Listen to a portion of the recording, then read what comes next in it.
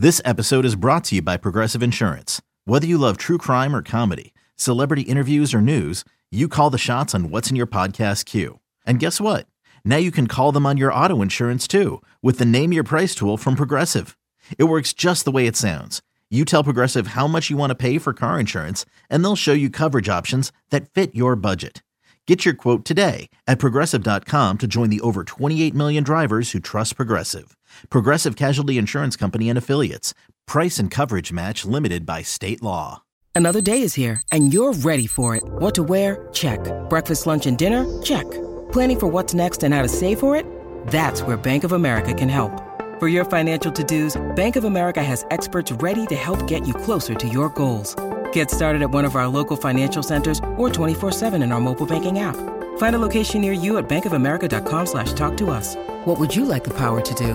Mobile banking requires downloading the app and is only available for select devices. Message and data rates may apply. Bank of America N.A., member FDIC. Okay, so we just talked about the wide receivers. Now we look at the tight ends, and wouldn't you know it, the Bills don't just have a very legit number one tight end. They've also now got an interesting player at number two tight end with the addition of O.J. Howard.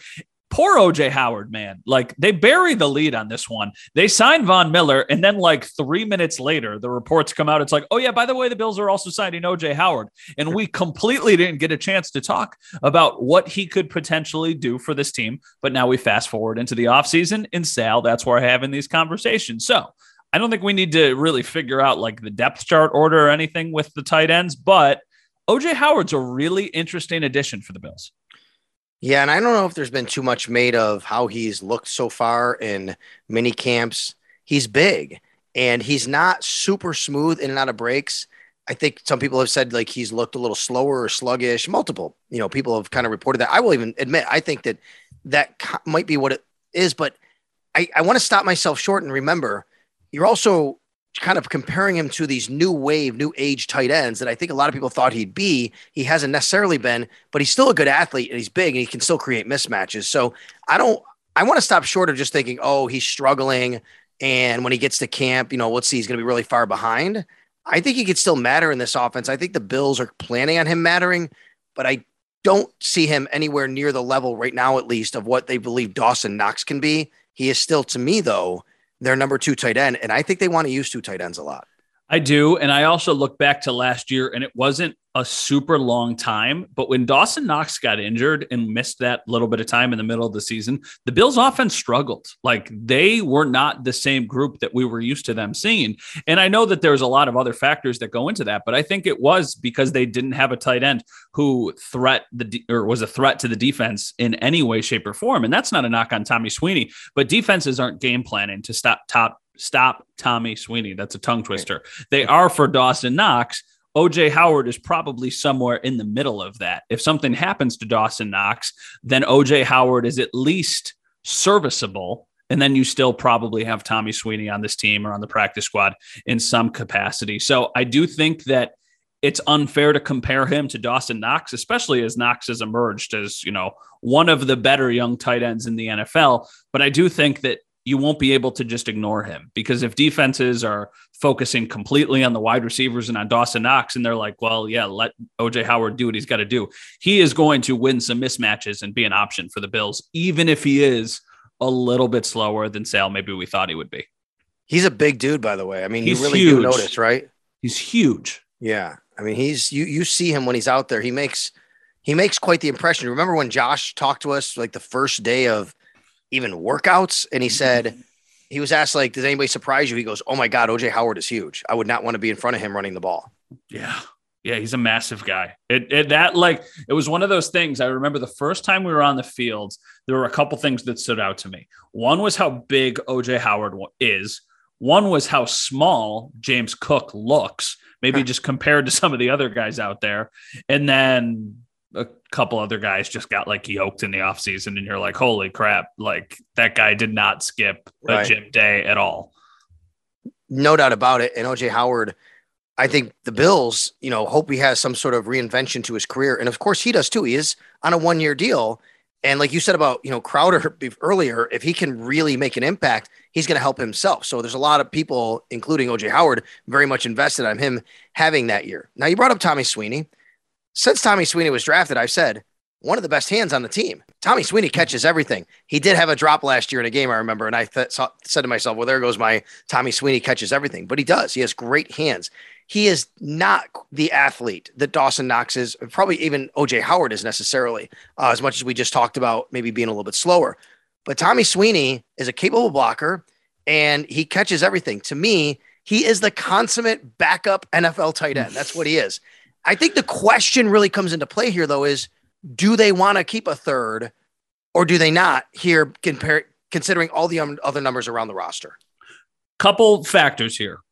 The first one I'm going to say is that Tommy Sweeney has immaculate vibes, and I think that matters to the Bills. Like, they love Tommy Sweeney. They want him around this team, whether it's on the 53 or whether it's on the practice squad. If they have a say, yes, he will be in that locker room in some way, shape, or form.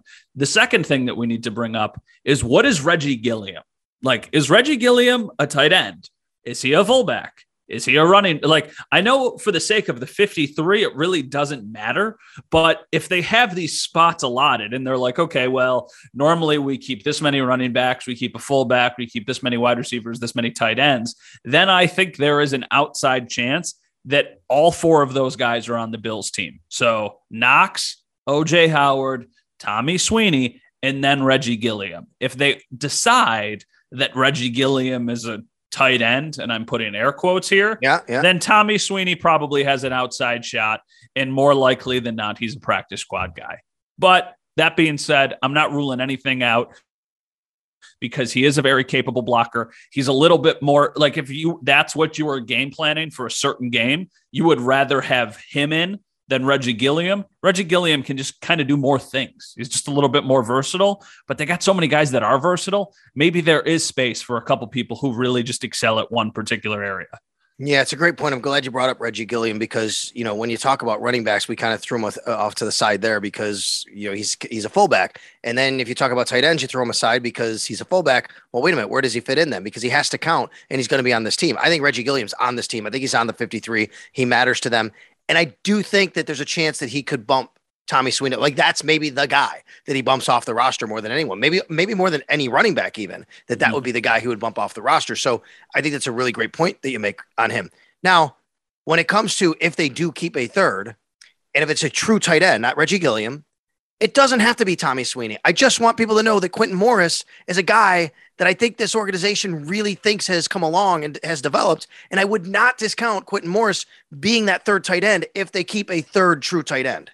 I don't know if I agree. I don't disagree with the sentiment that like Quentin Morris is a more complete tight end, but I almost think at that point on the roster, it's like, well, this is the guy that gels so well with the other guys. Yeah. And I think they might value that more because you can, and I don't want to knock Quentin Morris, but like you could go out and find another guy like that if you absolutely had to in the middle of the year. I think they would just be really worried if something happened and they couldn't have Tommy. Like if Tommy Sweeney doesn't make the 53-man roster, he will be on the practice squad.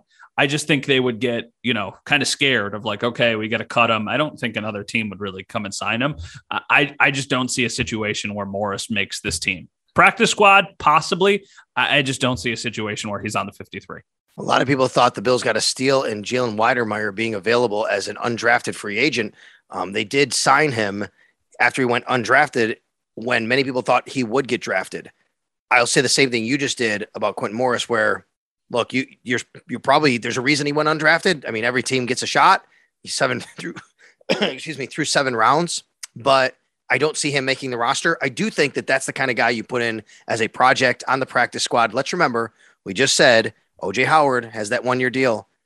Dawson Knox has 1 year left on his deal, right? I mean, you have to start maybe thinking about the future at the tight end position. So I don't see that happening. You could touch on Jalen Weidermeyer if you want, but I do want to ask you about Dawson Knox and going into this last year of his deal. He says, obviously he's not thinking about it, but it is something fans are thinking about. How much are you thinking about, Dawson Knox long-term, where he fits into this team, what they might have to do? So it's funny because we've had this conversation as it pertains to Jordan Poyer a couple times, and we take all of these players and we put them in a basket. And you've probably heard us say this before, but if you look at the guys who need new contracts, Jordan Poyer, Ed Oliver, Tremaine Edmonds, Dawson Knox, and who knows, maybe even Gabriel Davis. But if you put all those guys in a basket, I think Dawson Knox is the one that's the most likely to sign a new contract with the Bills, and probably maybe the quickest one that will get done, because it seems like a perfect fit. Dawson Knox developed the right way in Buffalo, became this guy who went from 2 touchdowns to 3 touchdowns to 9 touchdowns.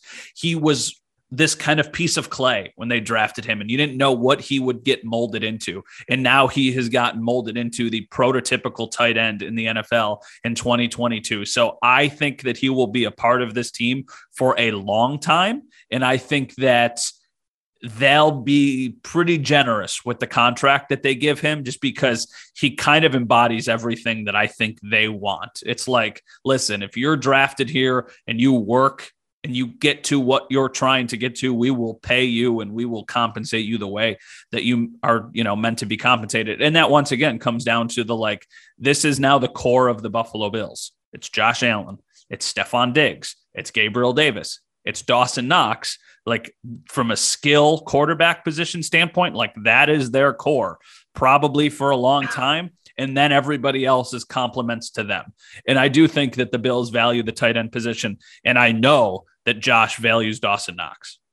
Speaking of Dawson Knox, we caught up with the Buffalo Bills' 4th-year tight end. And we'll bring that to you coming up next on It's Always Game Day in Buffalo.